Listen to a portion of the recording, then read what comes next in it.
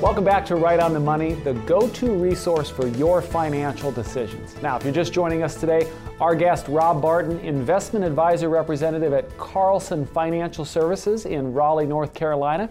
And so, Rob, we've been talking about money and marriage and faith and how important that is. Yeah.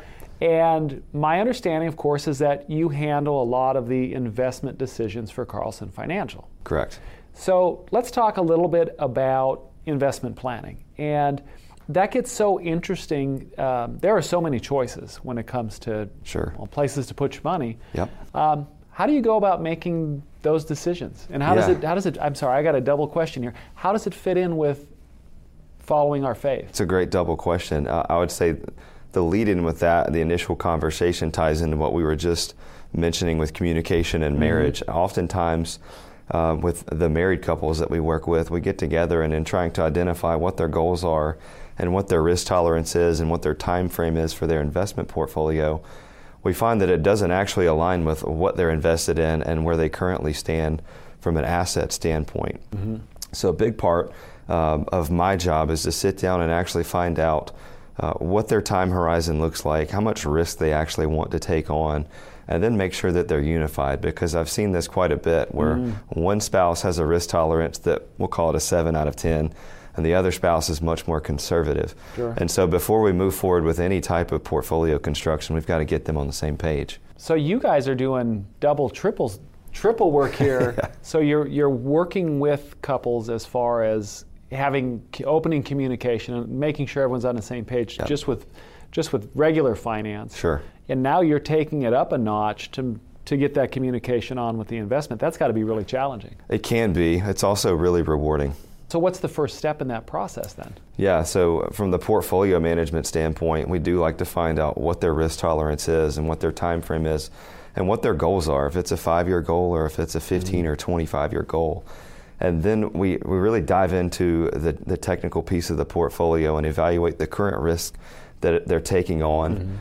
From a strategic asset allocation standpoint, we evaluate the asset classes that are there and say, maybe you're too heavily weighted in one asset class or one sector or another, and then help to de-risk the portfolio so that we're still getting the rates of return that are still seeking the rates of return that we want to see without taking on the additional risk that we have to. So how does the conversation go, or where does it go when you have a couple where, like you said, somebody's maybe a 7 out of 10 on how much risk they're willing to take, and the other spouse is more conservative? What do you do? Yeah, sometimes that's a tough conversation. Other times when we start working through that, we often see that folks really don't understand what a 7 out of 10 means. And so when we're able to show them the risk coefficients for different asset classes, it typically helps to paint a picture to say, oh, that makes sense and I'm comfortable with it. I just didn't realize that I was. There's got to be a lot of eye-opening that happens in these conversations. Typically, yeah. I would imagine so. So we've got to add in another layer. So Carlson Financial, so you're working with folks, couples, young couples, as it relates to marriage, helping them open a line of communication on just day-to-day finance. You're taking the next level and having a conversation on investment class, risk, where is your money at, what kind of returns. But then you take it a whole nother level because of stewardship and your faith. Can you talk about that? Correct, yeah. So we move from strategic asset allocation and even tactical asset allocation as well, because we don't want to ignore what's happening in our world and our economy and the international economy and all the other risk associated with either being in international or domestic stocks or asset classes. And so beyond the initial portfolio construction of the what and the when is then helping to align folks, help them align their faith and their values with what they're invested in. And what I've seen a lot of times is there are different investment strategies that people want to choose based on, is it socially responsible, is it environmentally responsible, or even is it morally screened? Talk a little bit about the screening process. How does that work? Sure.